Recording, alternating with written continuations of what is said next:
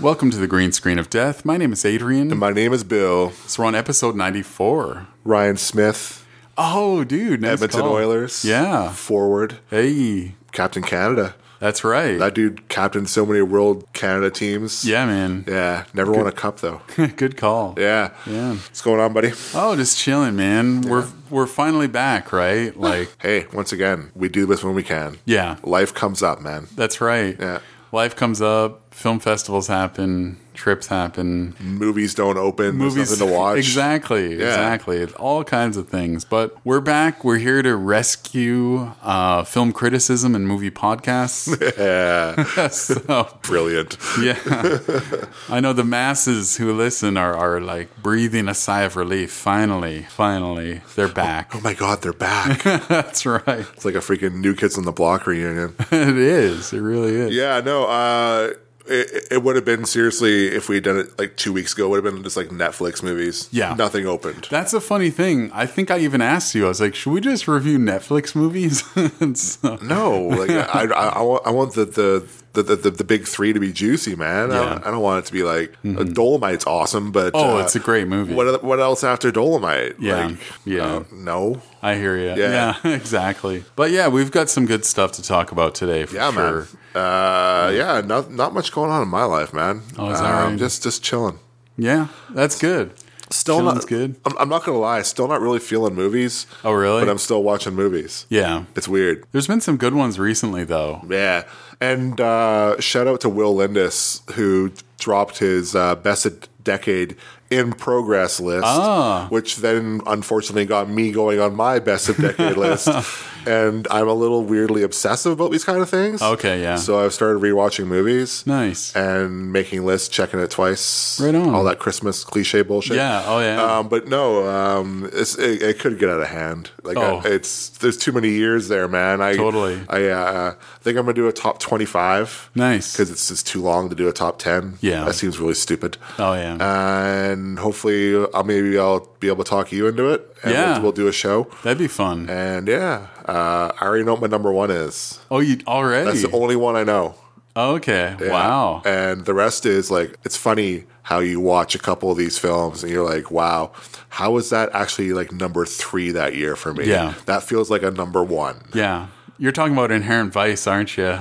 I haven't watched that yet, but Okay. I've probably watched that movie 5 times since we reviewed it. Yeah. And I really love Inherent Vice. It's a great one. Yeah. No, I the love movie that. I was actually talking about was Under the Skin, Oh, right. the yeah. Jonathan Glazer film. And I wasn't as high on it as you, so I need to watch it again too, because that's our jam. Yeah. Sci-fi weird shit. I watched it last night. I'm just like, this film is just flawless. Nice. It's perfect. Yeah. Everything about it is perfect. So it's like I think of this list as a chance to like maybe right some wrongs. Cool. Because sometimes when we made our lists, we like those top 10 lists, we saw some of those films like the night before. Oh yeah, it's tough. Yeah. And that's the thing when it comes to the movies that we love over time. Like that's the thing. Like I'll take an extreme example. A Clockwork Orange. I tried to watch it about 3 or 4 times when I was younger, and didn't enjoy it because I kept turning it off. Yeah, or listen to our original review of La La Land. Yeah. Oh, dude. Yeah, that's a perfect example. I did not like it. Or Adrian did not like it at all. And then I loved it. Yeah. It's very weird. Yeah, I just decided to watch it again and fell in love. So wow. That's fell in love. Yeah, I did. Oh my God. Smitten by La La Land. Jesus. No, but it's quite interesting. Like I'm kind of curious if all my number ones will line up. Oh yeah, because they're not right now. Yeah, some films have actually dropped. Wow. Yeah. Huh. I made a rough list just on stuff that I've watched in the last 10 years. Yeah. And it's like, wow, that was not my number 1 film of that year. Huh. Like it wasn't even my number 3 film. Really? Of that year. Wow. Yeah. So it's going to be a very interesting That's show. Cool. Look forward to it. Which movie did you see in 2009 that was a 2010 release? Un Prophète. Oh shit, that's right. That's a great one. The Jacques Audiard film. Yeah, it was a top 5 film. Yeah.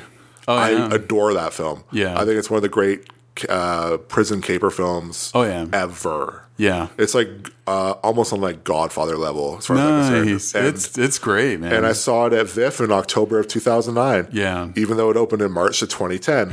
That's right. Because of my list rules, I can't count it. That's unreal. Yeah. Damn. And I had it penciled in, and I looked at the date, and I'm like, oh, fuck, I saw that at VIF. Oh, shit. Dun, dun, dun. Backfires. But that was a great VIF screening, I'll tell you. Nice. Yeah. I bet. We all walked out of there like we'd been hit by a car. Sweet. Yeah. I bet. That's a great film. That's a great film.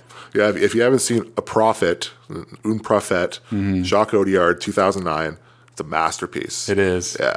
That's not a movie club one, is it? No. But you did recommend... You were the one who recommended it to me years ago. Yeah, it's pretty damn great. Nice. But yeah, other than that, not much going on with me. Yeah, what about you? I've got some stuff going on. Yeah. Last week, the biggest reason we didn't record last week is because I held a charity stream, a 12-hour stream on Twitch. It's twitch.tv/The Crow Show.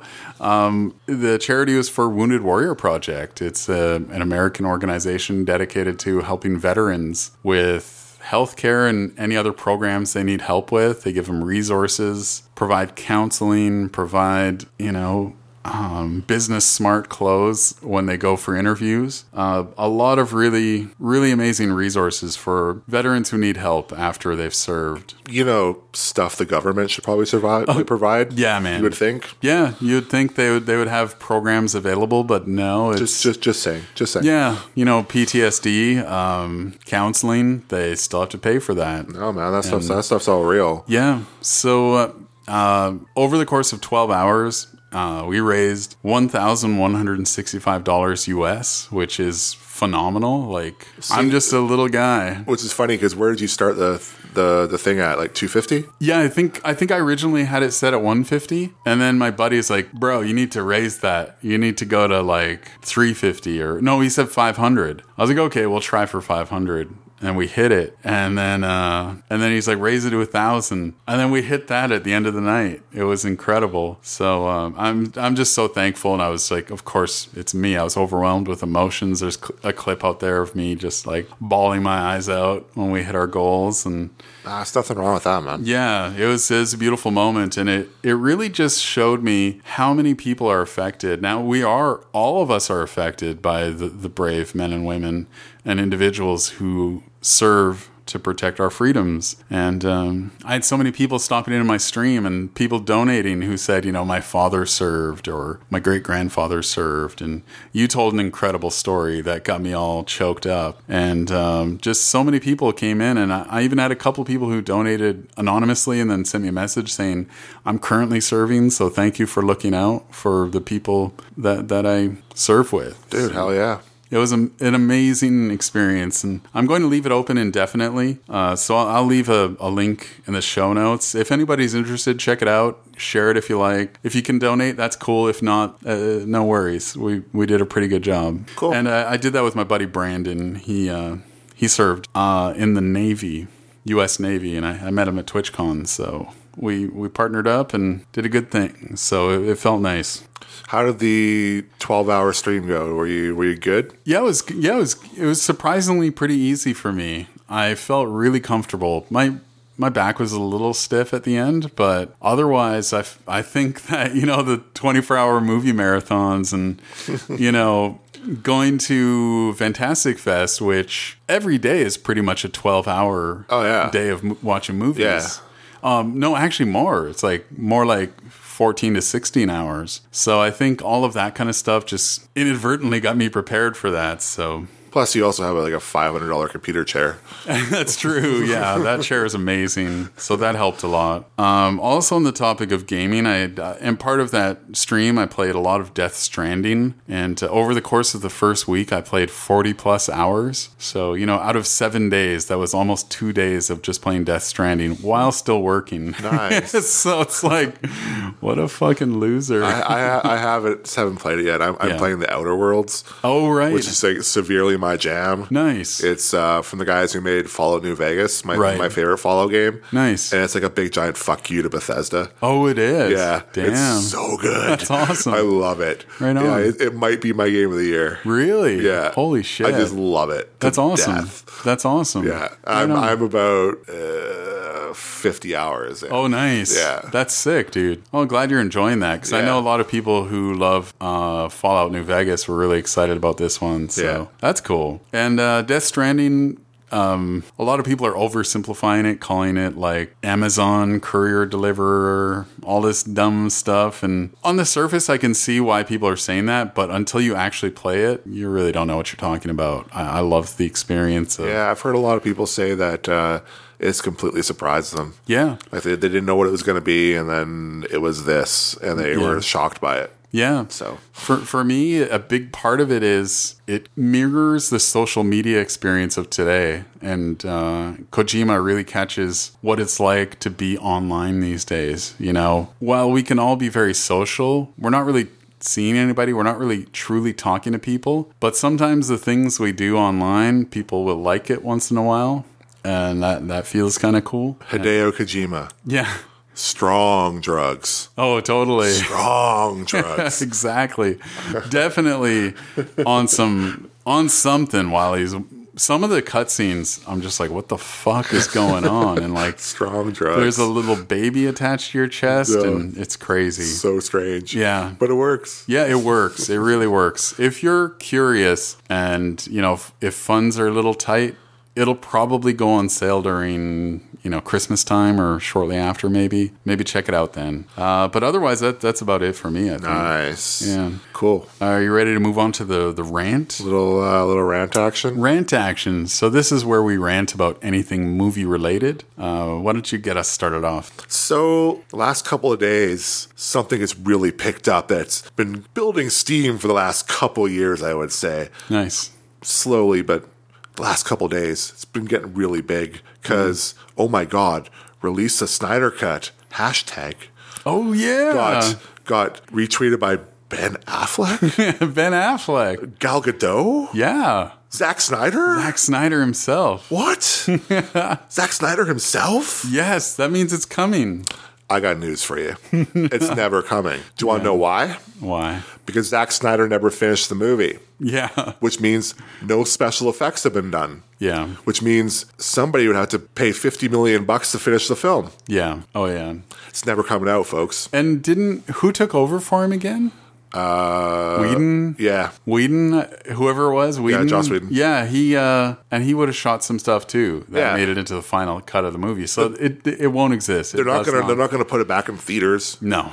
They're not gonna put it on HBO Max or Disney Plus or whatever. No, it's an unfinished film. Like literally right now, if you were to watch it, it would be a bunch of people acting against a green screen. Yeah, with no color timing. Yeah. And it basically what we'd be looking at is cut scenes. Yeah. And I have no interest in that. I don't either. Why don't you make a comic of it? Yeah, do that. Yeah, or something like that. Yeah. I don't know, but it's never coming out, folks. Yeah. I know it's become like a total joke now. It's just a meme. Like a meme, but just calm down. Oh, yeah. Rant out. Rant out. Good rant. I agree with you, man. Even though I'm like the number one fanboy of all things Snyder and DCU,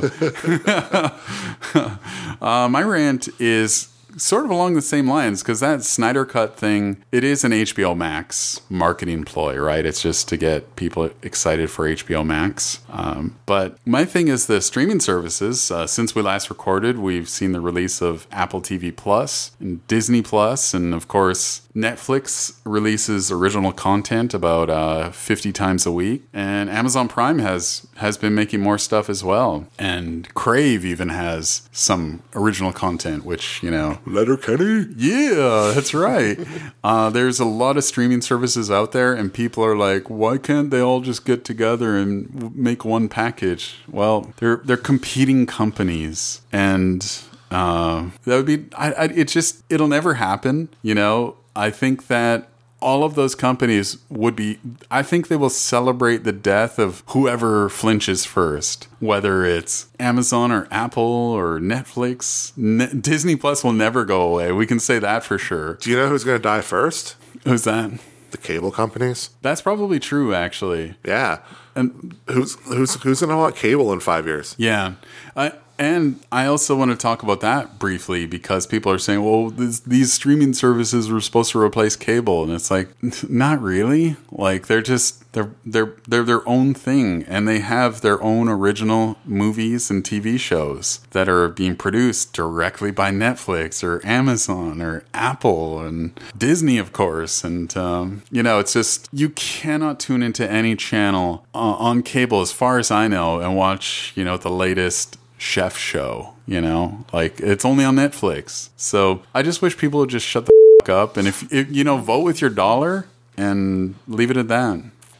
You got Apple TV Plus? Yeah. You got Disney Plus? Yeah. I'm a fanboy to the max. Nice. I do not have them. Okay. I might have somebody's password. Oh, that works too. Not going to say much more than that, but thoughts on The Mandalorian? I'm loving it. Yeah. I want to talk about it in lightning round, though. Okay, cool. Yeah, we'll talk about all that stuff. Have you watched anything on Apple Plus? I have. I've watched a couple episodes. I watched the first episode of The Morning Show. Oh, how was it? It's okay. It's okay? Okay. It's nothing great. Yeah. Okay. For the amount of talent in that show, it should be way better. Oh, really? Steve Carell, Reese Witherspoon, Jennifer Aniston, yeah, Mark Duplass. Oh, Duplass, that's right. Huh. It should be better. Yeah. I heard it gets better, but after watching one episode, I'm like, that's not. Oh, wow. I don't know if I want to watch this anymore. Huh. So crazy. But yeah, it's super easy. Yeah. All on my PS4. That's right. Yeah. Right on. But yeah, that's my rant. Just chill, people. Get someone else's password and stop bitching. Do what the rest of us do. Yeah. Get my password. I pay for everybody's fucking Netflix and Disney Plus. That's terrible. I don't have Adrian's. I have something That's not mine. No, mine are all used up. I would never ask Adrian. Yeah. Anyway, you ready to talk about some movies? Let's rock and roll. Let's do it. Let's start out with this one just came out last weekend, right? Dr. Sleep? Hell yeah. Why don't you tell our listeners a little bit about Dr. Sleep? Because it seems like people out there are not aware of what this movie even is, even though I thought it was clear from the marketing. So, directed by Mike Flanagan, starring Ewan McGregor, Rebecca Ferguson, and Adrian's favorite child actor, Jacob Tremblay. Can't forget him. Hell yeah.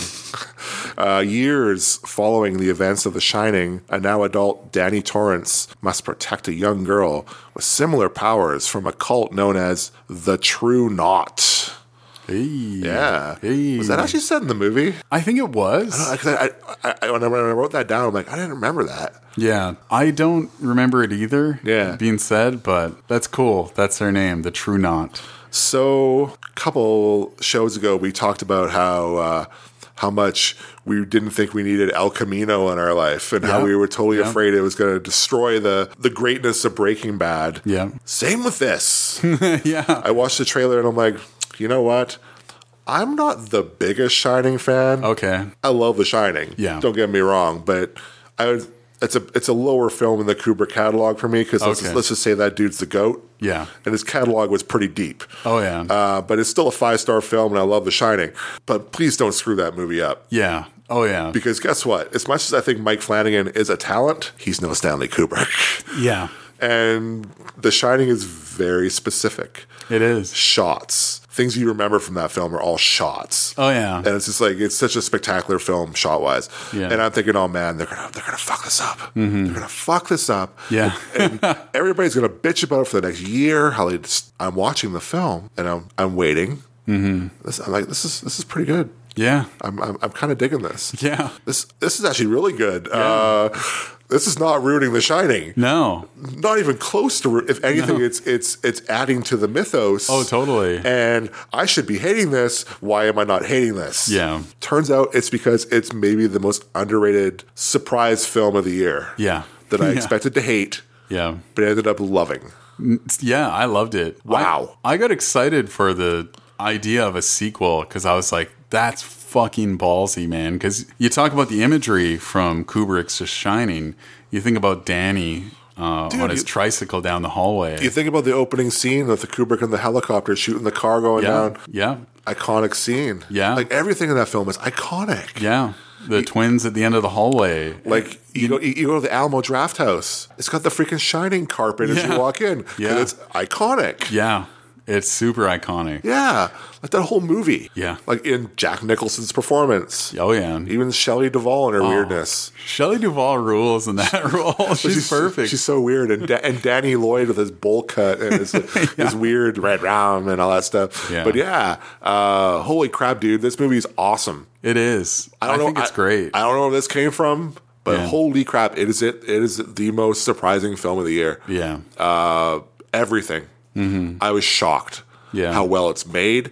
The script actually is like really coherent and, as I said, adds to the mythos. The acting is great, including the really great Rebecca Ferguson. Yeah, I love her. Like, I think she's having, out of all the movies I've watched this year, she's probably the one that's having the most fun in her role. She's like this like gypsy hippie witch character who wears a hat all the time. And looks like my future wife. No, I don't want to say anything bad about that, but man. Same here. Holy, you're married. She is so great in the film. Yeah, she just the way she moves, kind of like really hippy dippy. Oh yeah, she just knows what she's doing with the character. Yeah, Ewan McGregor's having fun. Oh yeah, lots of fun. Yeah, everybody in the film's having fun. And it's all about this little girl who starting to show powers just like Danny Torrance did, and that the group led by Rebecca Ferguson survive on the Shining power. Right. They live by extracting it from children, because when they become adults, it becomes tainted. Yeah. So they go around North America trying to find children to steal their shine from. Yeah. And you're thinking, well, that sounds really stupid. Can I tell you, folks, it's not. It's a great device. It's a really great device. It's really weird how it works, and it's really kind of creepy. Yeah. Because it's children. Yeah. Oh yeah. Yeah. It's fucked up is what it is. And Danny Torrance had a really bad childhood. Oh yeah. And now he's a really bad adult. Yeah. He's an alcoholic. He's going around with bad people. And he finally decides that he wants to change his life and get sober and everything. And then this little girl comes into his life, and everything just kind of gets fucked up. Oh, and it's a 2-hour and 45-minute movie. Yeah. I'm explaining nothing on purpose. Yeah. Go in fresh, friends. Yeah. This is, seriously, see it on the big screen. Yeah. This is going to leave very quickly. It's not doing very well. Yeah. But we're here to tell you to go and see it. Yeah, absolutely go see it. And what I really love about this one is when they use their powers, and again, I'm going to be very vague here because I don't want to spoil anything for anyone. Some of it's hinted at in the trailers, but luckily they don't really give any of that away. It's so much fucking fun watching them play in that world when they're using their shining powers. It's cool. And like the villains in the movie, I think they're awesome. Like there's a guy in there called Crow Daddy. He's like the right-hand man to Rebecca Ferguson's character. And he's a Native American guy. He has a prominent role. Played by the great Cliff Curtis. Oh, is that his name? Yeah. Okay. Yeah, he's amazing. And I thought they did a really good job of avoiding stereotypes with Native Americans. Like, he's just a great character, well developed, well acted, and they don't do any of this, oh, I'm tracking something over here and I got medicine, and they didn't do any of that. Not that I expect that, but as a Native Canadian guy, you kind of half expect that token Native guy thing, but he's just an amazing character, and I love that so much. And you talked a little bit about the alcoholism.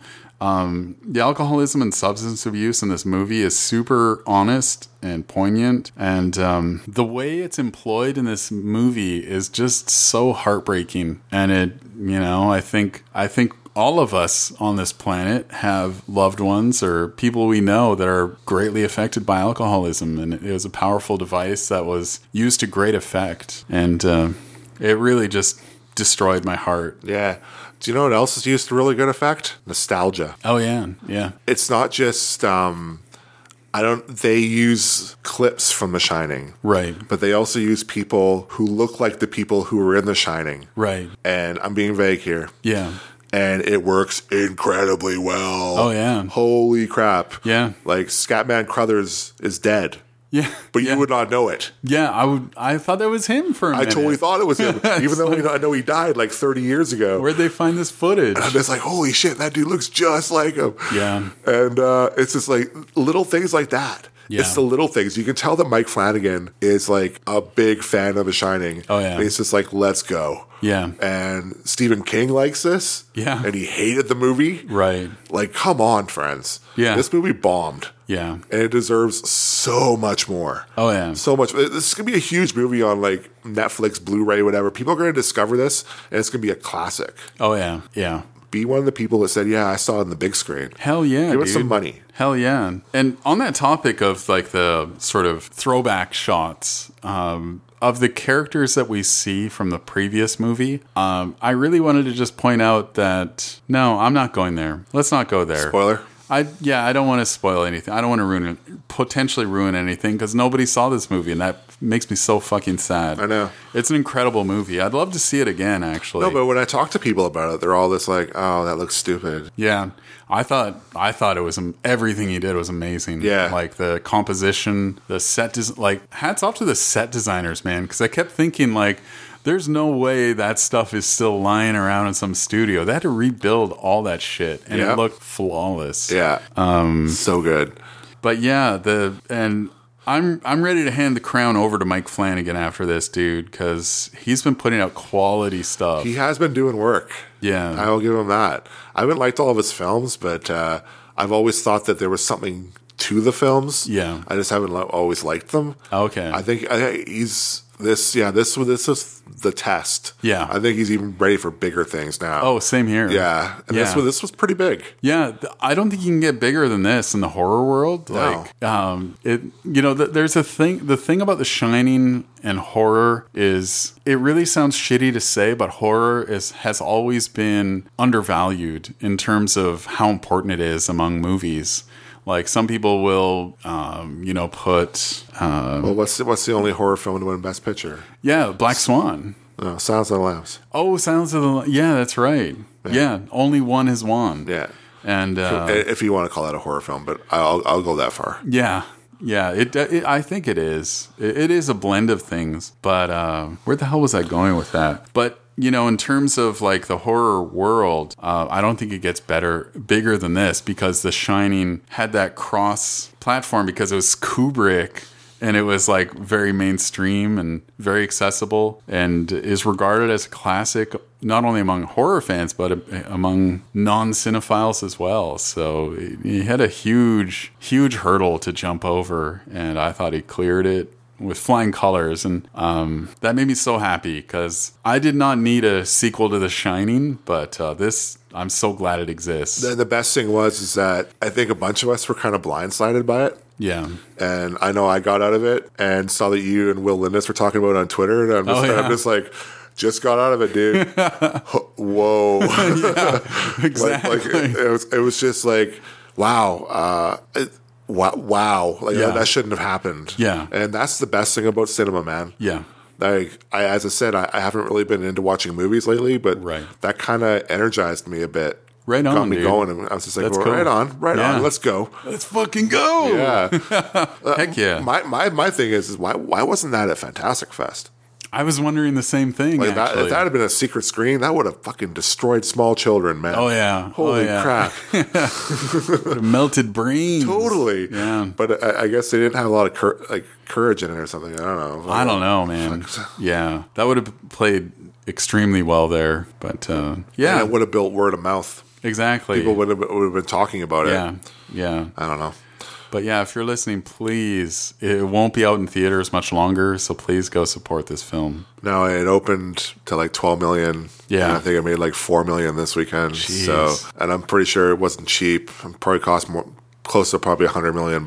Yeah. So, all things, consider the marketing and everything. And, yeah. Speaking of The Shining, though, I watched the new 4K Blu-ray of it. Nice. It's worth buying. Really? It looks so much better than the Blu-ray. Wow. It's scary. Oh, no way. Yeah, the 4K Blu-ray of The Shining is incredible. Sweet. Yeah. Right it's, on. It's the most 4K bump I've seen on a disc. Really? Yeah. Holy shit. Yeah. That sounds awesome. I also was watching on like a 65-inch OLED at my friend's house. Yeah. Yeah, so it was a really nice TV, but man, that disc Damn. looks amazing. I'll have to check it out then. I also really want an OLED TV. Yeah. Oh, man. But they're like dumb. Yeah. Like $3,000 for like a 50-inch. It's crazy. Yeah. Yeah. Right on, dude. Yeah. So that's a big thumbs up over here. Big thumbs up. Two very enthusiastic thumbs up. That's a catchphrase I just coined. Yeah. Please don't sue us, Roger Ebert and Gene Siskel's estate. Yeah, exactly. All right. Speaking of exciting, let's move on to our next movie review. Let's talk about Ford v Ferrari. Made by the great James Mangold. I watched a James Mangold film a couple nights ago, actually. Oh, nice. I'll let you try to guess it. Stars Tom Cruise. Whoa. Tom What? Cruise. I didn't know he did a James Mangold film. Yeah. Which one was that? Night and Day. No way. Yeah. Shit, Night and Day? Kind of an underrated Tom That Cruise was a Mangold film? Yeah, I James remember Mangold. loving that one. Yeah, it's actually kind of a fun film. I had the Blu-ray, and I was going through my collection, and I kind of put it aside, thinking because I knew it was James Mangold. Yeah. And I'm like, I should probably watch that again because I remember liking it when it came out. Yeah. It's rather fun. It is. Yeah. It's super fun. Tom Cruise just being super weird the whole movie. Yeah. Yeah, it's quite fun. So yeah, Ford versus Ferrari, Matt Damon, Christian Bale, American car designer Carroll Shelby and driver Ken Miles battle corporate interference, the laws of physics, and their own personal demons to build a revolutionary race car for Ford to challenge Ferrari at the 24-hour of Le Mans in 1966. Yeah. A friend of mine called this the ultimate dad movie. That sounds about right. And I was like, fuck you, it's way more than that. This is just a slick piece of entertainment. Hell yeah, it is. They don't make films like this very often. Nope. It's just a really fun, entertaining film with really great actors, a great, I would say, Hollywood A-list director, and a gripping story. The story is really gripping. It is. I had no idea what this was. Yeah. I knew basically what I saw in the trailer. These two dudes were going to go against Enzo Ferrari and try to win Le Mans. And it's super gripping.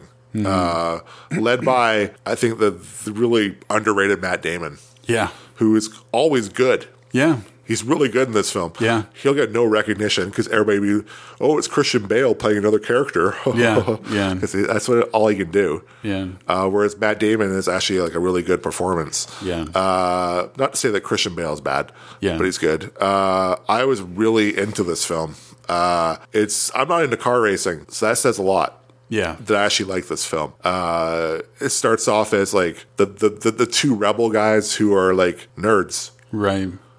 Basically going against the world of car racing. These guys are like the rebels. Mm-hmm. And there's a reason why Ford picked them. There's also a reason why Ford doesn't want them to win. Yeah. Because they're the rebels. Yeah. And man, good stuff. Like just the whole race like scene is incredible. Mm-hmm. See it on the biggest screen possible with the biggest fucking sound possible. Oh yeah. Like this film should have bored me to tears. Yeah. Just like the Ron Howard film Rush a couple years ago. Oh yeah. Which was also really good. Yeah, like, I enjoyed Rush. Like this is really good stuff. Like I don't think I should like this film.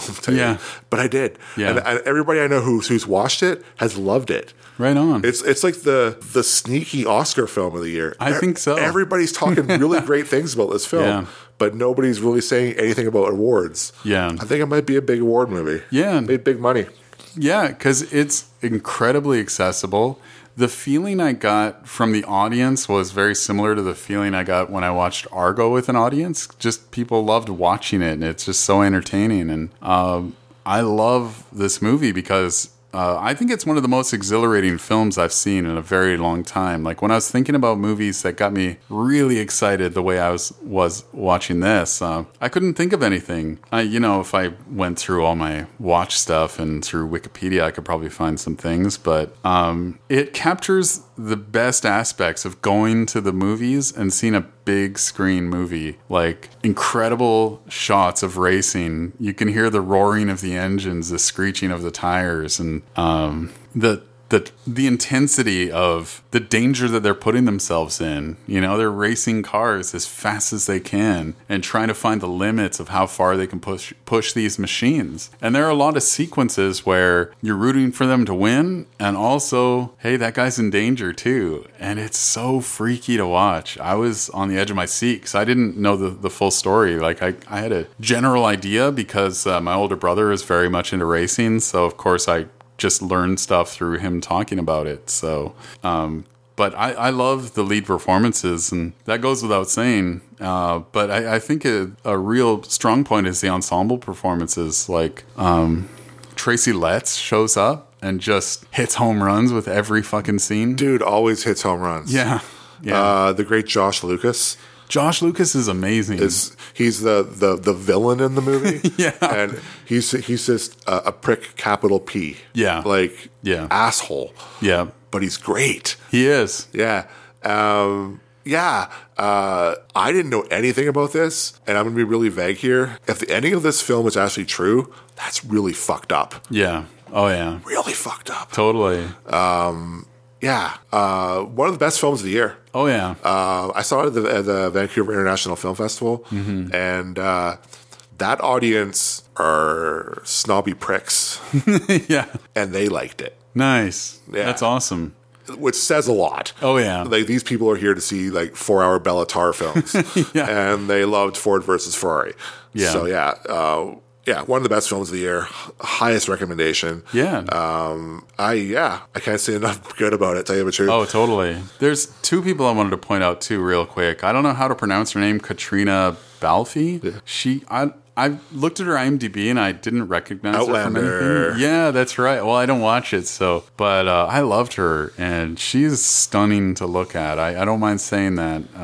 But she puts in a really great performance. And Ray McKinnon, he's super underrated character actor. You know him from every movie he's ever made, but you could never say his name. But I loved him in this. Yeah. What can I say? It's really good. Yeah, man. Yeah. But my thought is that it's going to get over, like, nobody's even going to see it when it comes to Oscars. Another reason why the Oscars suck. Yeah, because it wasn't released on December 24th. Yeah, pretty much. Yeah. If anything, Bale might get in just because it's another Bale performance. Yeah. I'm getting a little tired of Christian Bale. Are you really? I'm not going to lie. Like, he always it's always something. He I lost 50 pounds. Yeah. I put on 50 pounds. Yeah. Yeah. True. He's really good, but I'm just, I just want to see a performance where it's just Christian Bale. Yeah. Doing a performance. Yeah. I don't know. Yeah, he is kind of, when you think about prestigious actors, he's like almost like in the same ballpark as Nicolas Cage, kind of thing, I guess. But I love him. I thought he was awesome. If Meryl Streep is acting, then so is Christian Bale is method acting. That's true. Yeah. Yeah. Yeah. But yeah, love this movie, man. I love it so much. It's so good. Cool. Hopefully, I'm glad you finally got to see it. I saw it like a month and a half ago. That's right. Yeah. Everybody's seen it but me. All right. Speaking of movies everybody has seen but me, we can finally talk about our next movie. This one is called Jojo Rabbit. Yeah, the new Taika Waititi film. A young boy in Hitler's army finds out his mother is hiding a Jewish girl in their home. Thank you, IMDb. Hey. That's a good description. That's the entire movie right there. Thanks, IMDb. Roman Griffin Davis, Thomasin McKenzie, Scarlett Johansson, Sam Rockwell, and Taika Waititi. Heck yeah. Yeah. Wow. This one is... I had a friend who really didn't like this film at all. But I did. Okay, yeah. And he's Jewish, and he said that any film that glamorizes Hitler in a good way is terrible to him. And I understand where he's coming from. Right. But isn't that the point of satire? It is. Yeah. Yeah. Like an extreme example, Serbian film, but there's a lot of like reading between the lines in that one. I understand where he's coming from, but at the same time, I thought the film knew what it was doing. Yeah. It did that. It laid that stuff down to have stuff happen in the third act that kind of made it so you had to have that stuff. But I think it's a really good film. I just, now that my friend has said that to me, I don't know if I really want to recommend it to anybody anymore. Really? Yeah, it's weird. Huh. He like, let's go see a movie. And I'm like, cool. We can see Parasite or we can see Jojo Rabbit. Oh, yeah. Let's see Jojo Rabbit because I think we might be reviewing it on the podcast. Yeah. I'm like, fuck, we should have saw Parasite. Oh, damn. Yeah. Well, I would recommend it to everybody, and I would also say, oh, by the way, they do have some fun with Nazi humor, which on paper shouldn't work. But I thought they did a fantastic job of dancing the line because it's more making fun of Nazis and making fun of Adolf Hitler. I didn't see it as glamorizing him in any way. I just thought, like, I can see where he's coming from, though, because you can see it in the trailer as well. The little boy in this movie, he does idolize and look up to Adolf Hitler. He wants to please him and make him happy. But through everything they do, you realize the guy was just a freaking maniac. And everybody else in the film is so over it. Yeah. It's the Adolf Hitler character is from a 10-year-old boy who doesn't have a father and is looking for a father figure. Yeah. Where everybody else in the film fucking hates war. Yeah. Hates everything it stands for. They're tired of doing it. Hate Hitler. And it's like, okay, I get it. Mm-hmm. Yeah. It's I understand where he's coming from, but at the same time, I think Taika does a really good job of, as you said, going across the line. But it's like, I think it's really funny. It is. Yeah. And I think the script is really smart. It is. And I think it's, the first two acts are really funny. Mm-hmm. And then it's not. Yeah. And I think that's what makes the film. Everything that you think is kind of stupid and dumb plays off in the third act, and I think it's really good. Oh yeah. I think he's a really smart filmmaker, and I think for people to say all this stuff about it kind of makes him look bad. And I don't think it's that film. I think a little bit of overthinking it. It's a satire. Mm-hmm. People didn't bitch at Tarantino when he did all that shit with Inglourious Bastards. Yeah. Like, we're allowed to, like, do stuff. And, like, Mel Brooks in the 70s was Springtime for Hitler. Oh, exactly. Yeah. I understand, but at the same time, it's a freaking satire. Yeah. And think about Iannucci with The Death of Stalin. Oh, totally. He was just making it's along the same. It's in the same realm, right? Yeah. Like making fun of. Dude, that movie's worse. That movie is hardcore, and it's also hilarious. It's funny. Yeah. I think it's really great. I think Thomasin McKenzie is like one of the great upcoming actresses of our time. Yeah. The little kid's really good. Yeah. Roman Griffin Davis. Yeah, it's his first role, too. Yeah. He has a little friend in the film who's really great. He shows up like 3 or 4 times and just kills every time he's on the screen. Yeah. I have it in my notes. I think his name is Yorkie. Yeah. And he just sneaks up on you, man. And every time he shows up, he's just comedy gold. He's perfect. Sam Rockwell's great. Yeah. He's having some fun. Scarlett Johansson's really good too. Oh, she is awesome in this. Yeah, like it's a really good movie. I just hope people don't overthink it. Yeah, I think that seems to be what kind of be happening right now. Yeah, and you know what? If people are, that's. What my friend said to me was that any film that makes Adolf Hitler more human should not exist. Mm-hmm. Well, it's the tough thing about that is it's not a If it was a true representation of who Adolf Hitler was, it would have been a hateful movie. Totally, and there would be no comedy there. Yeah, and it's a funny movie. Yeah. I don't know. I also thought it was a lot more sad the second time I watched it. Oh, really? Yeah. The third act is really hard hitting at times. It is, and I think I got more of the hardness of the film. Mm-hmm. I really liked the film. Yeah. And I don't want to not tell people to watch it. Mm-hmm. I think it's good. Yeah. It won the audience award at TIFF. Yeah. Like that's a mainstream film festival. Oh, big time. Voted on by thousands of people, and it won the audience award. Yeah.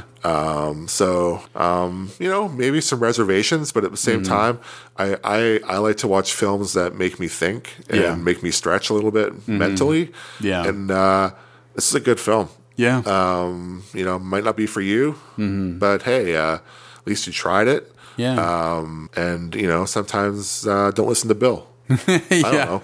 That's right.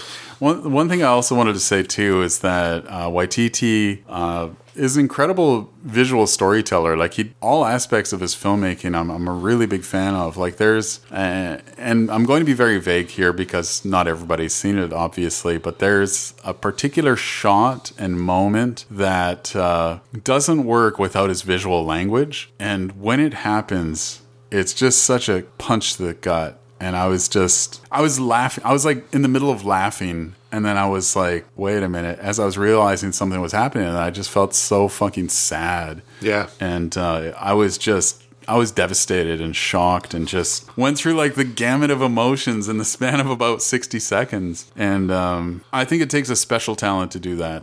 I'm also going to say that his use of music is really great in the film, too. Oh, it's great, yeah. It's all like German Beatles songs. Yeah, yeah. Which is awesome. It's great. Also, I'm going to be really vague. This is just for Adrian. The final scene of the film made me cry. Oh, nice. Yeah, same here, dude. It's so freaking perfect. Yeah. Because it's set up earlier in the film. Mm-hmm. His mom talks about it. And then at the end of the film, it's so great. It's stunning. Yeah. Yeah. I don't know why it made me cry. It just did. I'm a big softie. There you go. We can talk after. But I think I know why. I've got some thoughts. It's such a lovely scene. It's incredible. Yeah. If it's still out where you live, please support this movie. Just remember, it's a satire. Yeah. It's meant to be funny, and it's not meant to be hurtful in any way. I don't think Waititi was trying to hurt people when he made this film. No. They were trying to make people laugh. Yeah. So hopefully you got that out of it. Mm-hmm. And if you don't, Taika Waititi is on Twitter. That's right. Do not blame me. That's right. I just like the film. Hell I'm sorry. Yeah. Hell yeah, dude. I agree. Okay, so let's move on to our next part of the show, the movie club. This is where Bill picks a movie. He somehow knows I haven't seen it. But I guess, we've been watching movies together and doing a podcast for how many years now? 6 years or so. 6? Yeah, I think so. Jeez. I guess it might be 6 in January, right? Yeah. Might even be 7. 7-ish. I guess some time we take extended breaks. So 4. 4 years. 4 years since 2013.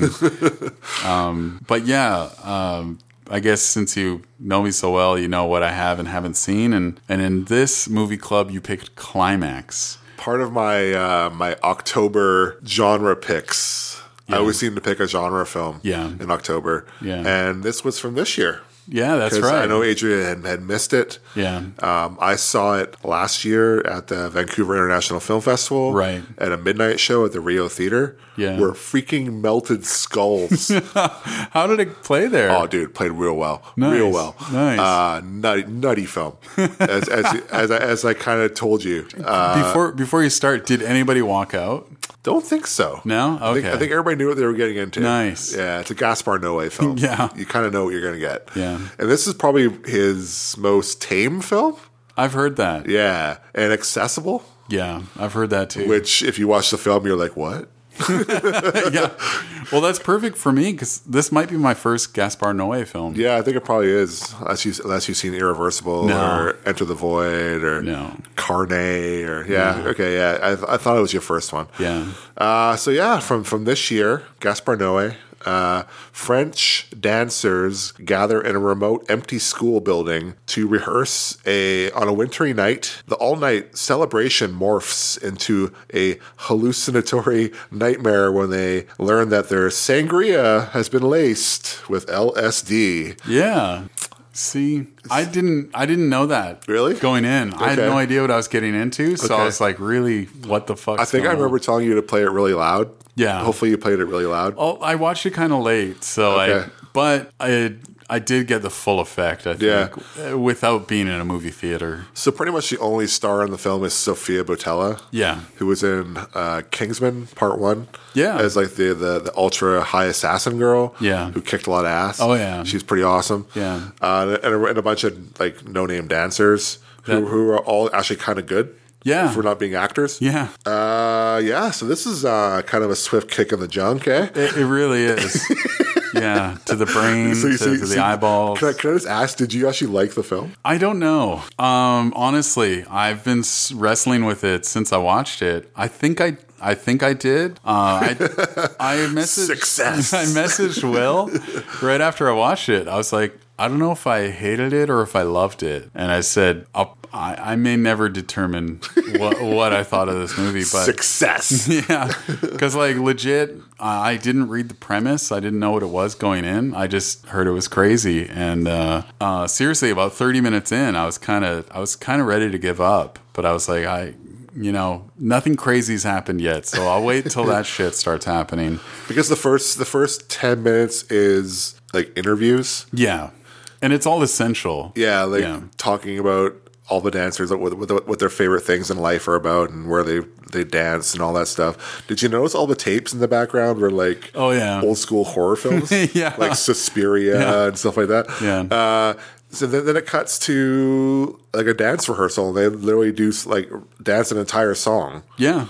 And it's really cool. It's fun to look at. And then they just talk for about 20 minutes. Yeah. And then the LSD kicks in. Yeah.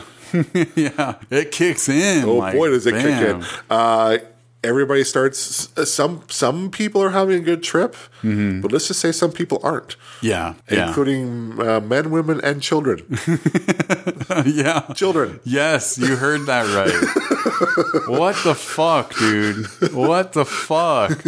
That part really pissed me off. I was mad. I was mad. I kind of laughed. I'm sorry. I'm a little maniacal. Yeah, but, and I don't mean it in like the Fantastic Fist. Oh no, they killed a dog. A make-believe dog died in a movie.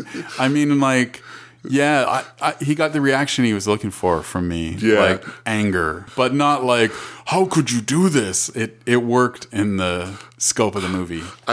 This is gonna be this is kind of a little bit, maybe a little bit spoilerish, but when that scene happens, I think somebody at the screening I saw it like yelled out, "Oh my god, the kid!" Oh no way!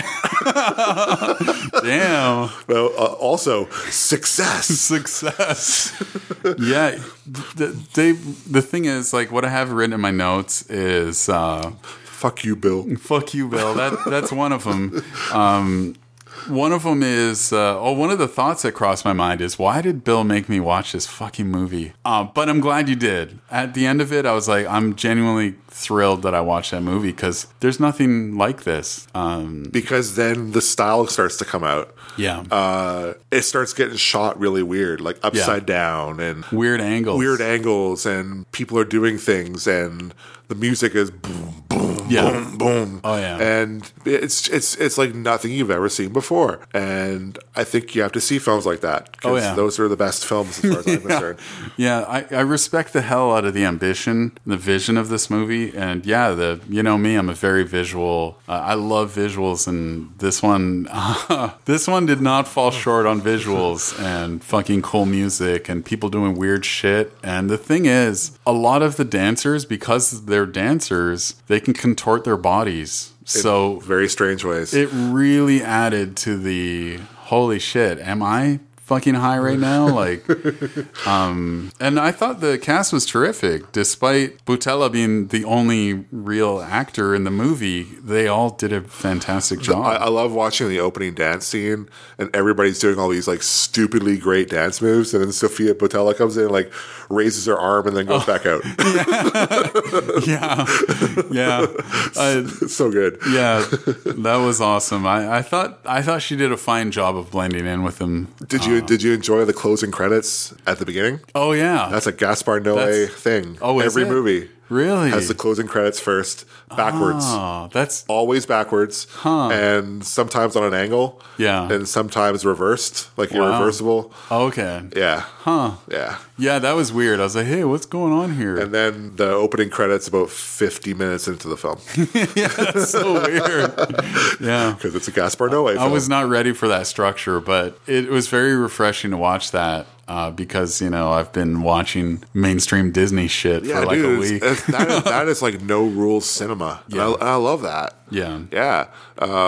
It's got my favorite Daft Punk song in it, Rollin' and Scratchin'. Oh, hell yeah. So good. When that hits, dude. Such a banger, man. It's so sick. Such a banger. There's a bunch of bangers in that film. Yeah. And the last scene of the film, which is also the first scene of the film. Right. Like, it's like, fucking Gaspar Noé, what are you doing, Oh, dude? it is the first scene. Yeah, it's like, that yeah. makes sense. Yeah, like, it's Jesus. literally, that's why the closing credits are first, Yeah. because it shows he's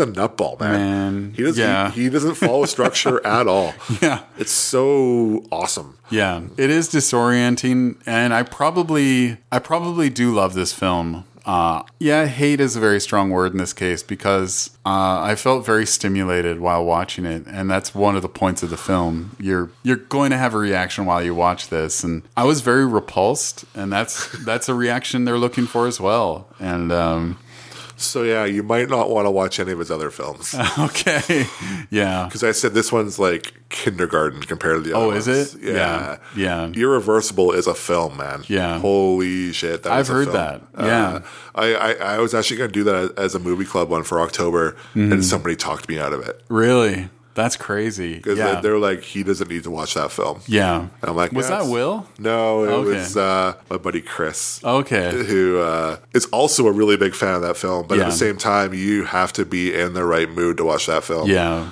It's not easy at all. Oh, yeah.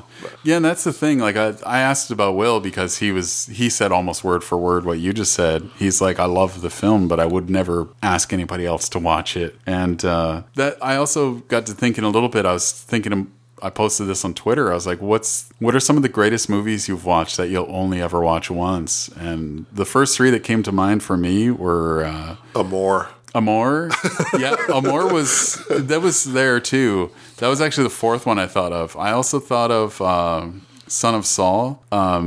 We Need to Talk About Kevin and Polytechnique. You know, these are all incredible films that I don't know if my soul can take another viewing. Polytechnique is a hard film. It is. That's a really hard film. It's about a school shooting. It's an essential beautiful film, but man, that's a hard film. We need to talk about Kevin's a really great film too. Yeah, I love that one so much. I've probably watched Son of Saul 5 times, so have I probably you? shouldn't talk about that. Yeah. Well, and the thing is, it's a weird feeling to say I love that film that contains some of the worst images of human history. Yeah, but it's awful. It's just the reality. Yeah, you know, but brilliant. It's brilliant. Yeah. But yeah, this one, I probably did love it, I think, but I wish you could have saw it on the big screen. Yeah. It was so great on the big screen. Oh, yeah. Yeah, just like with the bass and just nuts. Yeah. Yeah, I am, man. You never get out of October easy, do you? No, not at all. It's crazy. But this one's a trip. Who do you recommend this to? Who is this for? Genre film lovers. That's true. Yeah, it's a genre film, man. It is. It's just a really oddly structured, like nothing you've ever seen film before. Yeah, like very challenging. He doesn't make simple films. Yeah. And as I said before, I don't like I want all my films to be weird because I like to flex a little bit when I'm watching films. Yeah. Because you can only watch The Mandalorian for so long before you gotta get bored. And Lady and the Tramp. Yeah. Yeah, and that's the thing I was thinking of too. I was like, if there's a fucking Bill movie out there, this is it, man. This is a Bill movie. But I'm really glad you made me watch it because I don't know if I ever would have seen this otherwise. I know, because it played here one night. Oh, it did? And it was the night after the 24-hour movie marathon. Oh, jeez. It was at the Vic. Yeah. And I remember we were on the ferry. I'm like, yo, dude, you want to go see Climax with me today at the Vic? And you're like, yeah, dude, text me later. And I text you, and you're like, I'm asleep. Right? Yeah. Probably got one of those sleepy messages that I don't ever remember replying to. But yeah, then I went and saw it again. Oh, nice. I thought it was so great. That's awesome. But yeah, it's a special film. Yeah, it's out there, man. It's a Bill film. It's a Bill film. It really is. So speaking of Bill films, I'm trying to get Adrian's top 10 list in order. Yeah. So for the next, the Climax was this year. Yeah. Because it actually opened this year. Yeah. This film that I'm picking now and the next one are all going to be 2019 films. Nice. I have them all lined up. Okay, cool. This was a film I got in a lot of shit for liking last year. Oh, really? I saw it at a film festival last year, and out of all my friends, I think 3 of us liked it, and the rest really hated it. Oh, wow. Myself liked it. Kyle Wells liked it, and Zach Mosley liked it. Oh, right. Yeah. I think it's a really interesting film, and I say that because I don't think it's also like Climax. It's kind of like nothing you've ever seen before, Right. And it's very strange. I don't know if you're gonna like it, but I'm taking a goddamn chance, and that's what Movie Club's for, man. Hell yeah. This one is Under the Silver Lake. Oh, yeah. From the guy who made It Follows. Yeah. Yeah. Cool. A straight up genre horror film. Yeah. And then he kind of made a stoner detective film. Nice. And it has an audience. People are really like, you either really dig this film or you don't. Yeah. And a lot of people had it on their top 10 list this year. Cool. And I'm like, yes. Right on. Finally. Vindication from Bill. That's right. Yeah. Because I was on a goddamn island last VIF. Yeah, Everybody I remember hated that film. And I remember you saying, I hope he doesn't touch it. Did he make any changes? Didn't touch it. Oh, good. It's still as wacky as it should be. Nice. And, I'm taking a chance here. Hell yeah. I think you're going to dig this one. Nice. It's not for everybody, but I think it's really good. Nice. So I got the Blu-ray, of Wicked. course. Hell yeah. Hard to find in Canada. Oh, jeez. But there you go. Starting yeah. the great Andrew Garfield and the great Riley Keough. Oh, Riley Keough. Yeah, it's a really weird film, but I think we might be having a really weird conversation next episode. Right on. That's cool. Where you're just gonna be like, "What the fuck, Bill? What the fuck, What the dude? fuck, Bill?" Exactly. Yeah, but there are plenty of people out here who have written some really amazing things about this film, Right on. including Zach Mosley on Letterboxd, who wrote a really great review. I have to of it, check that out. where he's said more or less in his review that he rewatched it and took notes. Wow. To write his review. That's awesome. Because he was so into it. Right on. So I hope you have the same kind of gusto when you watch the film. Right on. But it's I think it's lovely. Right on. And the next one's really cool too. I think you're gonna dig the next one Nice. too. Just trying to help shape your top 10 Yeah, list. we got to get there. Yeah. Hell yeah.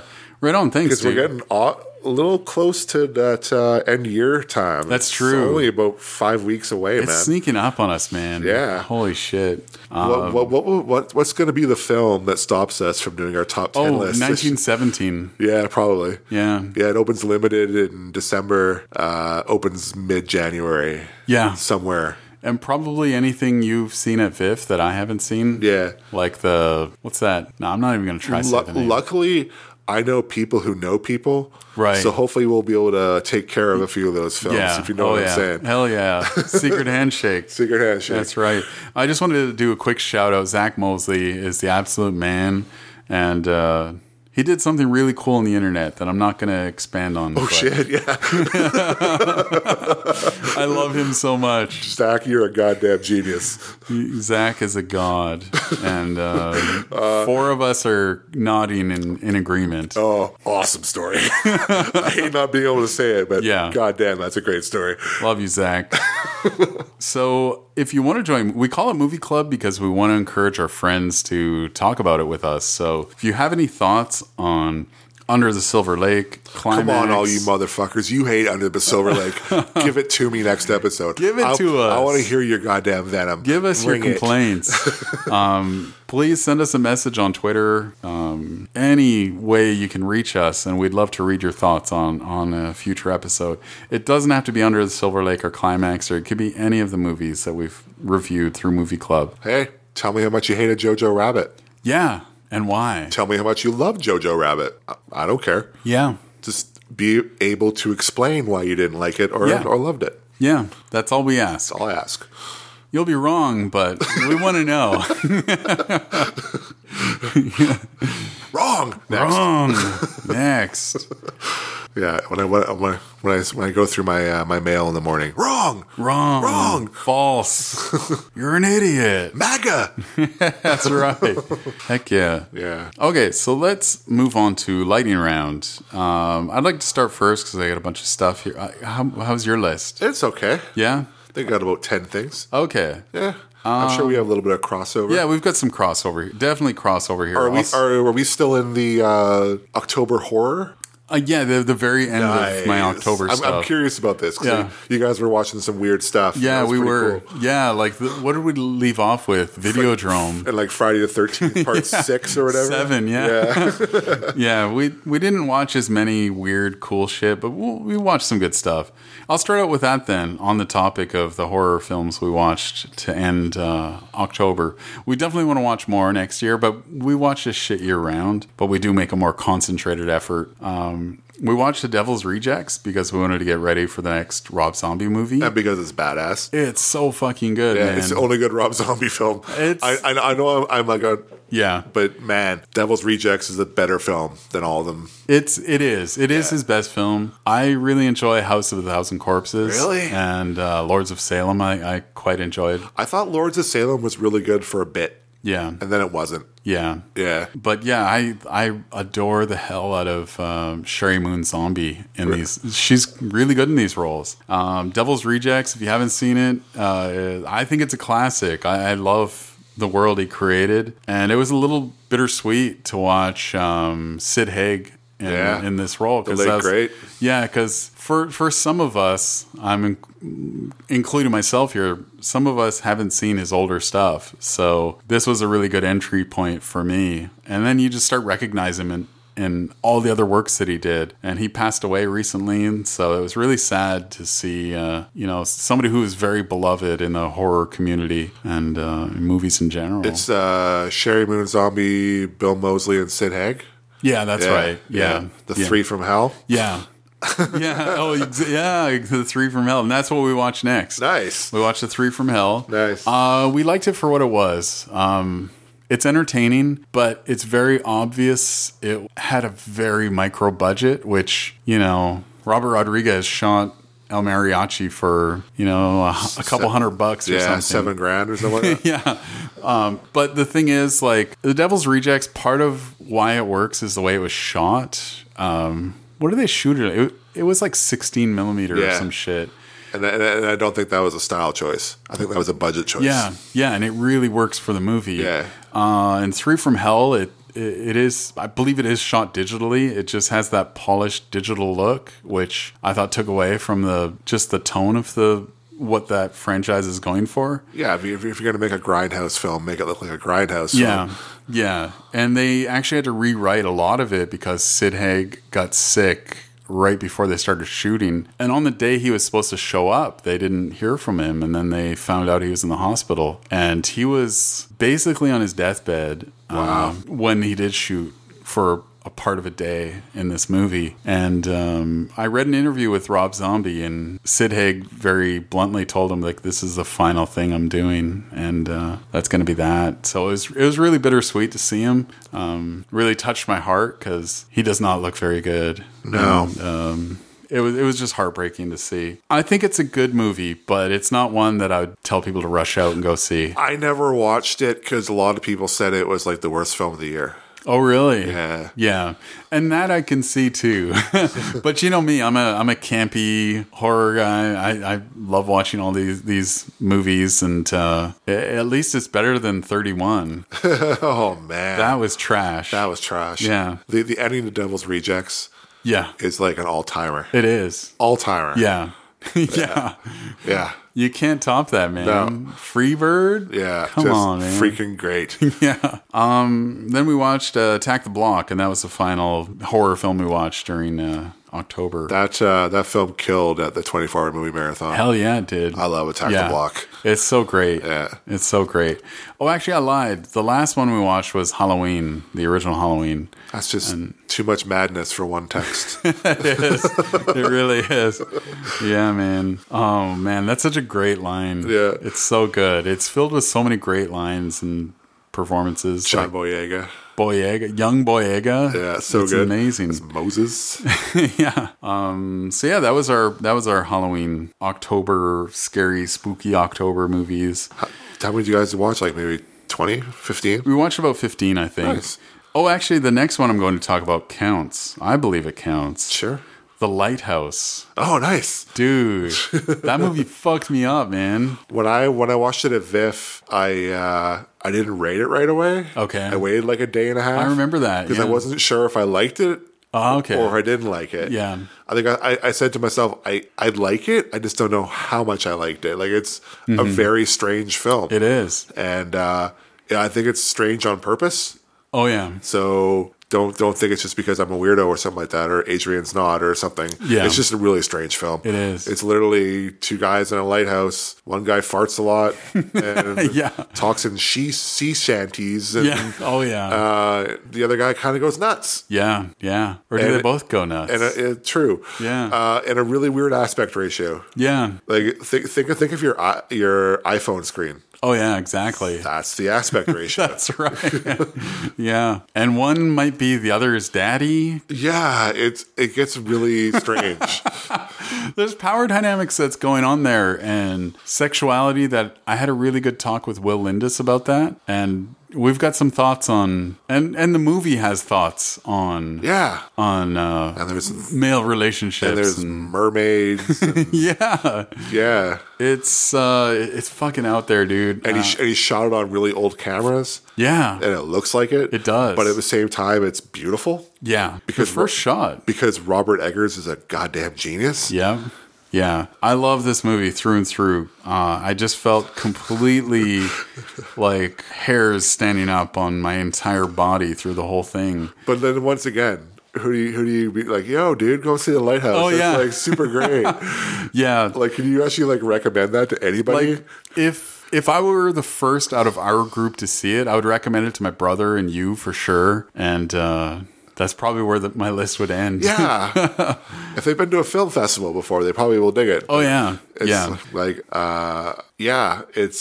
it's out there. Yeah. But I think it's good out there. I think it's phenomenal. I love Pattinson. He just, again, completely transforms into this character, and Defoe goes off on this one scene. Well, he goes off on a lot of scenes, but one scene in particular where he gets upset with Pattinson, calls him all these names and insults, and it's just the best thing I've seen all year in terms of him just getting pissed off over something that's so small and minor and insignificant, but in the restraints of human interaction, other than the guy sleeping next to you and working alongside or above and below, and there's a ton going on here that I would love to dissect. Yeah, I as I said, I took a couple of days almost to unpack the film. I was just like, wow, that's just like, there's so much going on in my head right now that I think I would probably be doing a disservice to this if I just rushed it. Oh, right, yeah.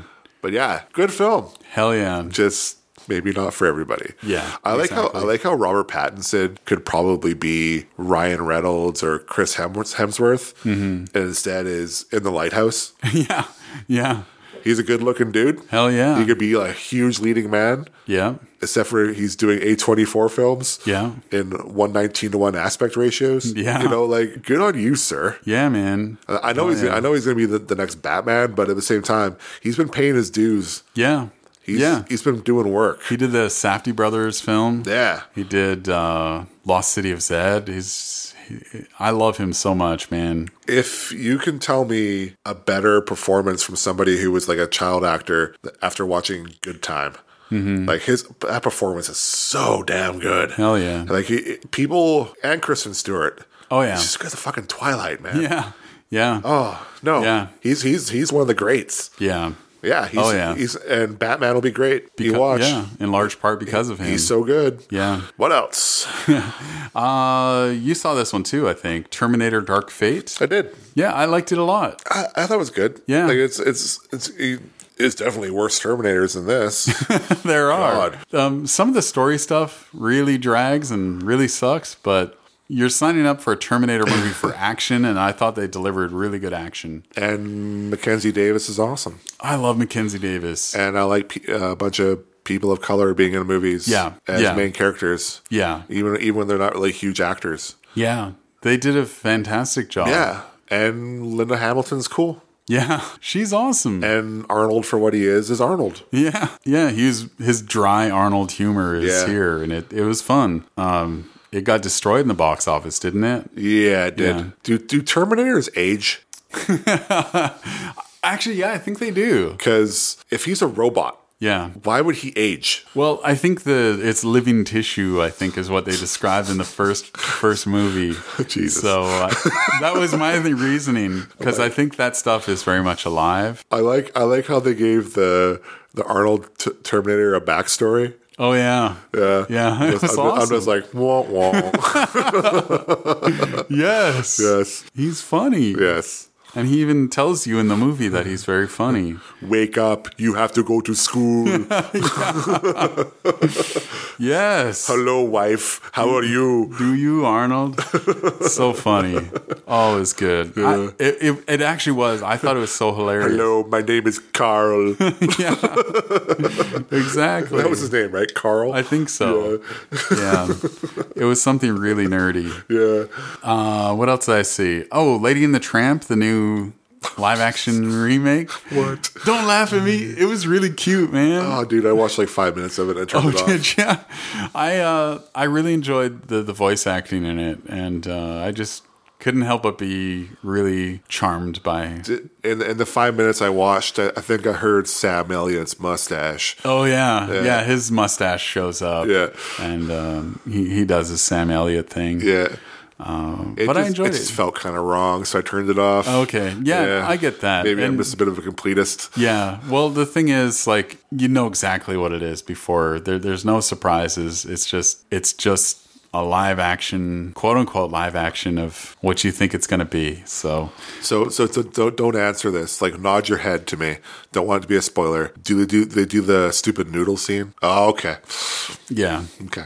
All right. Okay. So that's Lady and the Tramp. Dude, that was on Disney Plus? Yeah. Yeah. Another reason to buy Disney Plus. That's ruining right. your childhood. Hell yeah. Or enhancing it. No.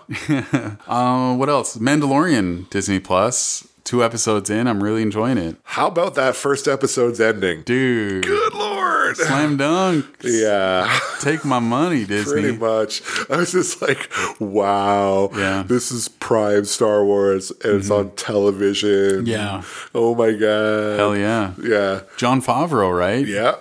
He directed and wrote it. And the guy who did all the Clone War cartoons and is the director. Oh, really? Yeah. Oh, sweet. So he has like a background. Oh, nice. Yeah. Yeah, I think it's really damn good, man. And we're only 2 episodes in, but I'm a big fan of like the world building, the character establishments, and it's a giant Western. Yeah, it is. Yeah, and I love that. Yeah. And I love hearing Werner Herzog say the word "Possec."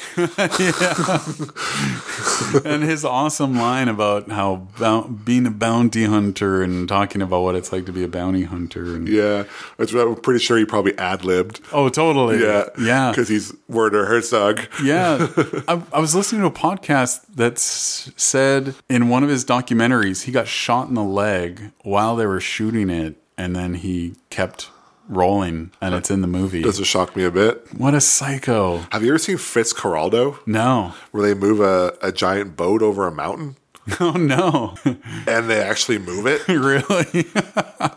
Damn. Ooh, that sounds awesome. That might be a movie club movie. Yeah. That's fucking great movie. Cool. And then there's a documentary by Les Blanc called Burden of Dreams that he shot while they were making Fitzcarraldo. Oh, okay. And it's almost as interesting as the movie. Wow. Because Herzog was nuts. Yeah.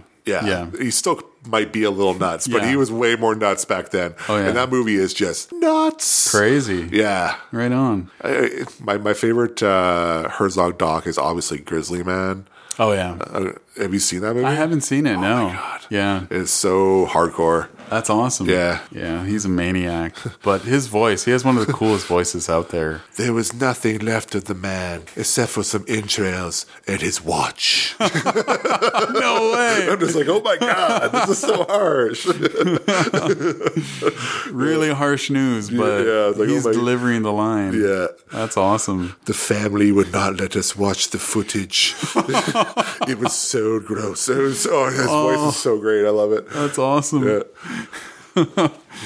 The albino alligators in the caves. Exactly.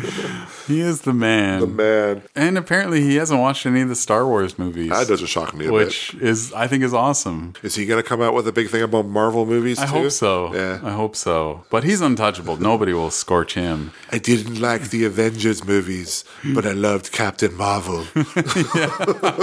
Oh, that would just end the internet, dude. Everybody with a Letterboxd account would be like, fuck you. Yeah. That'd be funny. Yeah. Oh my god. I just hijacked the podcast. You did. I'm sorry. You did. It's all good. We'll recover. Speaking of TV shows, Silicon Valley season 6. Hell yeah. Hell yeah. Hell yeah. What are they? 3 episodes in? Yeah. Yeah. Don't want to say much more than I'm really enjoying it. Jared continues to be my favorite character, and Guilfoyle is just right behind him. I love Guilfoyle. Guilfoyle is a little AI bot, or he... Oh, yeah, the chatbot thing. Chatbot. Yeah. So good. That was so funny, man. He's like chatting with, what's his name? Dinesh, yeah. And Dinesh is like, he's so funny. Look at what he just said. And then he sees Guilfoyle like making coffee or whatever, not talking to him.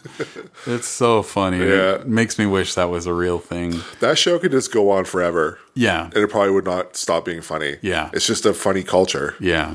But yeah, sadly, this is the final season. 8 episodes, I think. Is that it? I think so. Fuck. Yeah, it sucks, man. And then I watched C, which is on Apple TV Plus. That's a Jason Momoa series. It's set in like the far distant future where humankind can no longer...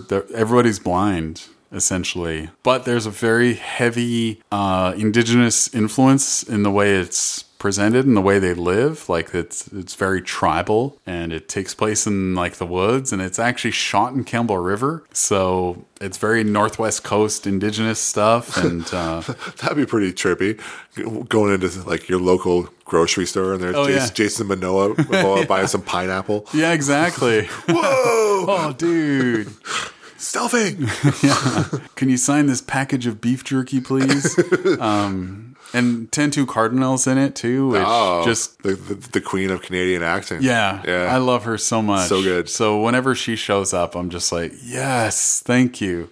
I'm really enjoying it. We're 2 episodes in, and really beautiful. It's just stunning to look at. And Momoa plays Momoa, leader of a clan and leader of his people and warrior, despite being blind. And I love it. Yeah, maybe I'll really check excited. it out. Yeah, I recommend it. Cool. And I've been watching a bit of Clone Wars stuff because I've only watched a few episodes from season 1, so I'm trying to watch all that. Nice. Yeah. Did you check out any of the Star Wars movies in 4K? I watched the first Star Wars, and the fucking special edition shit is still such an eyesore. McCluskey. Oh my god, that's so bad. And I had to explain to Sarah the way the scene actually plays out, and then she got it. I was like, yeah, I'll ignore all the bullshit that just happened. And all the dumb shit Lucas put in the background, like the moving little creatures and shit. Can you just charge me like $500 for like 4K discs of the original movies? Yeah. I'll buy them. Yeah. I just want the originals. Yeah. Yeah. Please? Yeah. Ugh. Yeah. So we're going to watch them through there. I heard that Phantom Menace looks like shit. Oh, really? Because they shot it on really like first gen high def cameras. Oh, that's right. It was the first like digital movie. Really soft. Damn. Yeah. Huh. Which is cool because I'm never going to watch that film again. Yeah. Dude, the Duel of the Fates, though. The cool thing about the Disney Plus versions is that they actually have the 20th Century Fox logos on them. Yeah, which is I love that. Essential for Star Wars. It is. It's got to start up with a dun dun dun dun. Yeah. Dun, dun, dun. Yeah. You got to have that with Star Wars. Yeah. Then Lucasfilms. Yeah. Star Wars. Hell yeah. Yeah. Exactly. Yeah. That's Williams at his fucking prime, dude. Oh, dude. One of the greats. Yeah. Him and Cliff Martinez. Yeah, dude. Hell yeah, Cliff Martinez. Hell yeah. And Michael Levy. Yeah. Yeah, that's the stuff I've been watching lately. Nice. What did I watch? I actually watched shit. Oh, it's cool, man. It's 2 shows in a row you've watched. Yeah, yeah. That's pretty cool. I watched the Jay and Silent Bob reboot. Oh, shit. Which might be the worst film of the year. Really? Coming from a pretty decent big Kevin Smith fan. Yeah. It's fucking terrible. Do you remember when you watched the trailer and you were like, oh my God, that looks so dumb and out, like he knows he's lost it? Yeah. He's lost it. Damn. He's playing for 4 people in the audience. Yeah. You can't do that. I know a lot of his movies were like that before, but at least they were funny. Yeah. It's not funny anymore. It's really terrible. What's it called again? Jay and Silent Bob? Reboot. Reboot. Okay. I'm scribbling this down for my notes. Yeah, it's really, really terrible. Damn. Completely avoid it. Don't worry, it's barely opened anywhere. Yeah. Kevin's like touring with it, going to like cities and like charging you $60 to watch it. Oh yeah. I paid $10 and I wanted my money back. Damn. And then we get good. Dolomite Is My Name. Oh yeah. You watched this one? Yeah, I did. All hail Eddie Murphy. Hell yeah, dude. Yeah. All hail Wesley Snipes. Yeah. He's really damn good in this. I really liked Wesley Snipes in this movie. Yeah. But man, Eddie's one of the greats. Yeah. Comedy-wise, his stuff is super dated, but it's super funny still. Yeah. Even if it's like super like not PC at all. It's actually kind of gross now, but he's still pretty funny. He's a really good actor. Tons of charisma. Yeah. This whole movie is just him being charismatic. Oh yeah. It's so good. Yeah. I didn't really know too much about Dolomite, but I didn't know he was just like Rudy Ray Moore was like a hustler. Yeah. Who just wouldn't stop. Just made shit happen. If he wanted stuff to get done, he would just do it himself. Yeah. He started off by making comedy albums that he sold out of like his truck, his car, and on comedy clubs. And all of a sudden, he was like on the Billboard charts. Yeah. With like no record label. And then he got a record label, and they helped fund this film, and everything was him just being a hustler. Yeah. It's like the Jay-Z songs, man. Yeah. Hell of a film. Oh hell yeah. Way better than I thought it would be. Actually, kind of choked me up at times too. Same here. It's just a really damn good film. Every good African American actor is in this movie. Oh yeah. It's surprisingly good. Yeah. I liked it quite a bit. Yeah. Netflix. Yeah. Yeah, it's on Netflix. You can watch it right now. No excuse. Yeah. The only thing I knew about Dolomite was like pop culture references. Do you remember the Great White Hype? Yeah. Damon Wayans was watching Dolomite before his fight. That was like what got him pumped up. Nice. And I remember the little clips they would show from that. And then his coach like turned it off and he's like, now I'm mad. He's like, don't touch my Dolomite. I was like, who the fuck is Dolomite? And it's amazing. And then they show real footage from the movie and it's super cool. Yeah. I've never seen the full movie. No, neither have I. Just clips. I think they played at Fantastic Fest this year. Did they? A sidebar because they played Dolomite Is My Name. Nice. I saw Countdown. That really crappy horror app movie. Yeah. I didn't like it at all. This was an Adrian film though. Yeah. He'll catch up on Netflix in 6 months. And then I'll be like, y'all got to see this. Y'all slept on this. He's like, man, there was some original stuff in that movie. That's right. And I'll be like, nope. Tired. Jesus Christ. Literally. I saw Jesus is King, the 30-minute Kanye West IMAX shot concert film. I watched it and still can't tell you what the hell this thing was. He's lost his mind. Yeah. Really cool visuals though. Like the director knew what he was doing. Like it looks really cool. But man, everything else just super weird and dumb. Mm-hmm. He's lost his mind. Yeah, that's too bad. He used to be one of the greats. Yeah. Not anymore. I got nothing about that. It's terrible. I thought it was just an absolute waste of 30 minutes. Yeah. And they charged me way too much money for it. Damn. It was like $12. That's damn. For 30 minutes. Oh, that's right. I forgot about that. Yeah. 30 minutes. Yeah. Not impressed. Yeah. I saw Western Stars, which is a documentary about Bruce Springsteen performing his new album and talking between the songs. It's really good, but very light compared to about 6 months ago Netflix put out a thing called Springsteen on Broadway. Oh, right. It's so much better than this. Western Stars feels like half the film that Springsteen on Broadway is. Mm-hmm. So watch Springsteen on Broadway. It's on Netflix. It's awesome.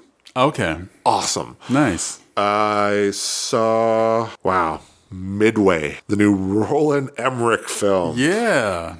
That's all you have to say. Stuff blows up. Stuff blows up and it's really dumb. Really dumb. Damn. Yeah. And it almost feels like it's like factually not true either. Like it's just not very good. They had a couple of stars in this one too, didn't they? Is Woody Harrelson in this one? Is he still a star? Yeah. I don't know about that. Zombieland. Yeah, true. Yeah. I saw The Irishman, but we're going to talk about it next episode. Right. I went to a press screening in Vancouver. Nice. Saw it a couple weeks ago. Hell yeah. That's one of the reasons why we didn't record 2 weeks ago is because I was in Vancouver. Yeah. Yeah, that's cool. Visiting some friends, which I totally really needed. Yeah. Because I was losing my mind. Uh-huh. I saw Harriet. Oh, shit. How was that? It's not bad, but it's a biopic. Oh, yeah. There are no good biopics, exactly. By the way. Adrian Charlie has copyrighted that line.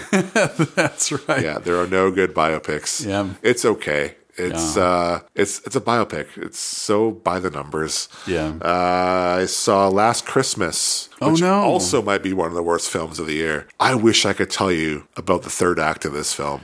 You can after this. People are going to write books about the third act of this film. Yeah. It is so fucking terrible. Not even the, like, as a guy, I find Emilia Clarke attractive. Her attractiveness can't hold this film up. She tries really hard. But man, this film just sucks. I heard that. Yeah. And the third act is just damn. Wow. Yeah. Just wow. Yeah, I've heard that. Enough of that. We talked about Terminator Dark Fate. Yeah. It was okay, right? Yeah. I saw Charlie's Angels. Oh yeah. It's actually not that bad. Oh really? It's actually just it's a competent action film that just kind of goes along and does its thing. Mm-hmm. It's okay. Yeah. It's not bad. You'll see worse. Yeah. People are killing it. I didn't think it was that bad. It's okay. It's a Netflix film in 6 months all day. Yeah. You get really stupid high and watch Kristen Stewart try on dresses. The whole movie. Like 15 wardrobe changes. Nice. It's okay. And if you don't see the quote unquote like twist coming from like a mile away, you should probably watch more movies. Yeah. Yeah, that movie is not very smart. It's just kind of fun. Yeah. And last but not least, The Good Liar. Oh, yeah. With Ian McKellen and Helen Mirren. Kind of fun watching two saucy veterans going at each other. I just wish the script was better. Okay. It's not very good. Every little twist is very easy to find out. Also, if you can't figure this movie out, you're not paying attention. Right. But it's fun watching them go at it. I quite like that. McKellen's awesome. Right on. I love Ian McKellen. Yeah. Helen Mirren's great too, but I love Ian McKellen. Right on. It's a skip, but it's also maybe on Netflix. If you're bored, maybe check it out. Yeah. And that's it. Cool. Yeah. Right on, dude. As I said, I haven't really been into watching movies. Yeah. I've been watching the best of the decade. That's cool. Yeah. Well, and as you said, there's very little out there to see. Like for us, like through film fests and whatnot, we've seen pretty much everything and worth watching. I guess this weekend it's Mr. Rogers. Yeah. Oh, and another movie that's really held up really well over the last decade that you guys might have like not have seen. A Separation. Oh, nice. Wow. Yeah, and that's on Amazon too, isn't it? That's a good film, Amazon folks. Prime. If you haven't seen that, that movie is held up really well. Nice. That was the movie when the credits were rolling, and I sat there through the credits, and these ladies walked by and started laughing at me. They're like, "Oh, can you read that or something?" And I was like, "Fuck you!" Like I almost said "fuck you." I was like crying, like as the credits are rolling, and these ladies come and mock me. I was like, "Who the fuck?" That's Victoria for you. I hate people. Yeah. All of them. This weekend, November 22nd, A Beautiful Day in the Neighborhood. Hell yeah. I heard it's more Matthew Rhys's character's movie than the actual Fred Rogers movie. Okay. Luckily, we already had the Fred Rogers movie, and it was really good. Hell yeah. Yeah. I can't wait to see it. Yeah, me too. Marielle Heller is a really great director. I've heard good things. We'll see. Right on. So yeah, there's this little Disney film, animated sequel Shit. opening. Yeah. It was a decently big movie. It only made like $1.5 billion. That's right. Off iTunes alone. Yeah. Frozen 2. Oh, yeah. Yeah. I love Frozen. Yeah, me too. I'm not afraid to say that. I heard this one really sucks. No way. It's already screened in Vancouver, and lots of people said it wasn't very good. Damn. But I will be the one to judge that. Yeah. What I recommend is see a late showing on like a weeknight if you can, or Sunday night, because parents will usually have their kids at home. Let It Go. Part 2. That's right. No, we're not doing this. No duet. Yeah. I can just imagine how I'm going to be hearing one song from that film for the next 8 months. Yeah. Oh, yeah. Yeah. Big time. Not looking forward to it.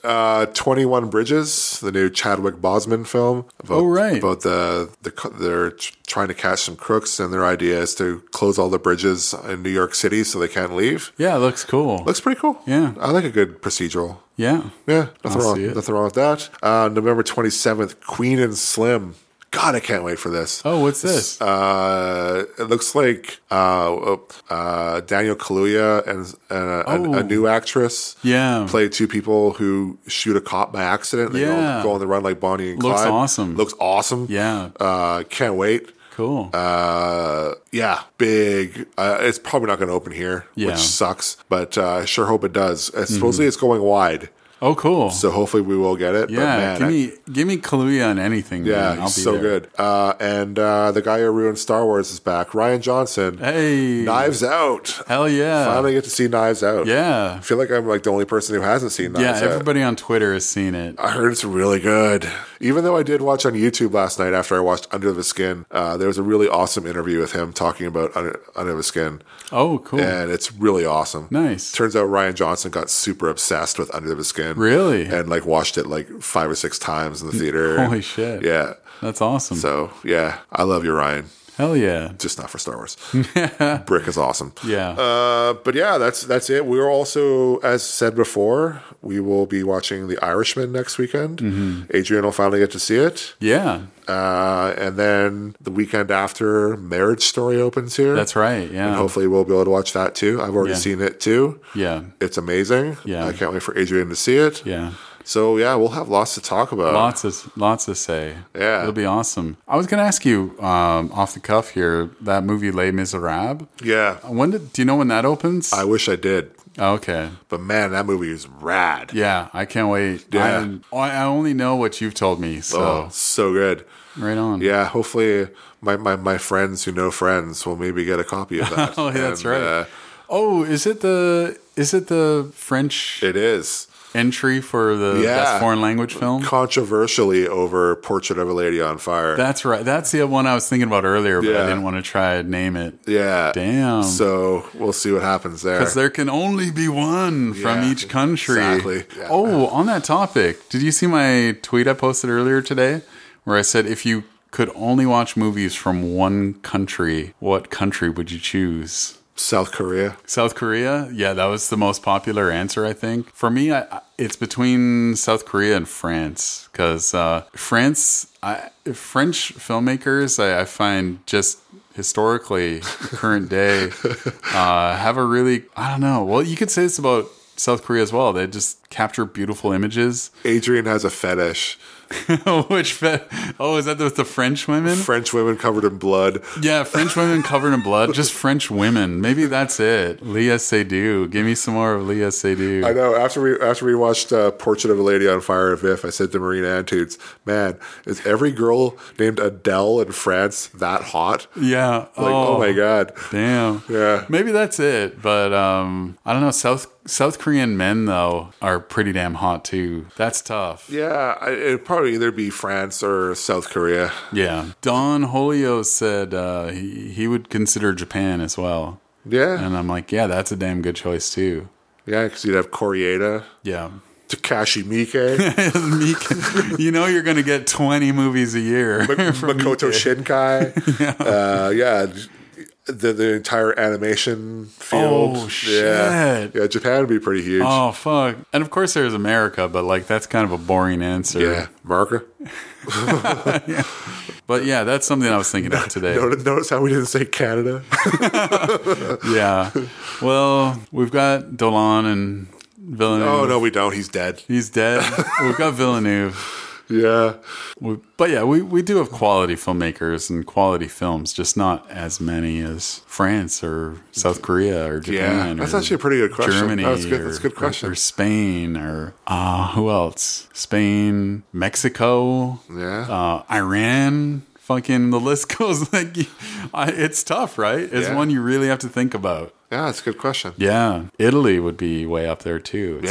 Jeez, man. And of course, we live in a world where we can watch whatever the fuck we want. Thank goodness we can. But it's just a fun thing to think about. I loved your awesome story. I don't know if you told us last episode, but I'll fucking tell it now because why not? We're at the end of the show. How you went looking for Near Dark. Oh, dude. And it was on Criterion Channel of all places. Yeah. Like, awesome. Yeah. So good. I was, let me retell that story real quick. So I've been searching for Near Dark for years. I missed the Blu-ray that came out. It's out of print now. And apparently it's a bad transfer anyway. So maybe it's a good thing I missed out on it. Because if you go anywhere, it starts at like $100. Ooh, out of print Blu-ray is so dumb, dude. Yeah. So I've been searching for it for years. It's not on any like iTunes or Amazon or anything like that.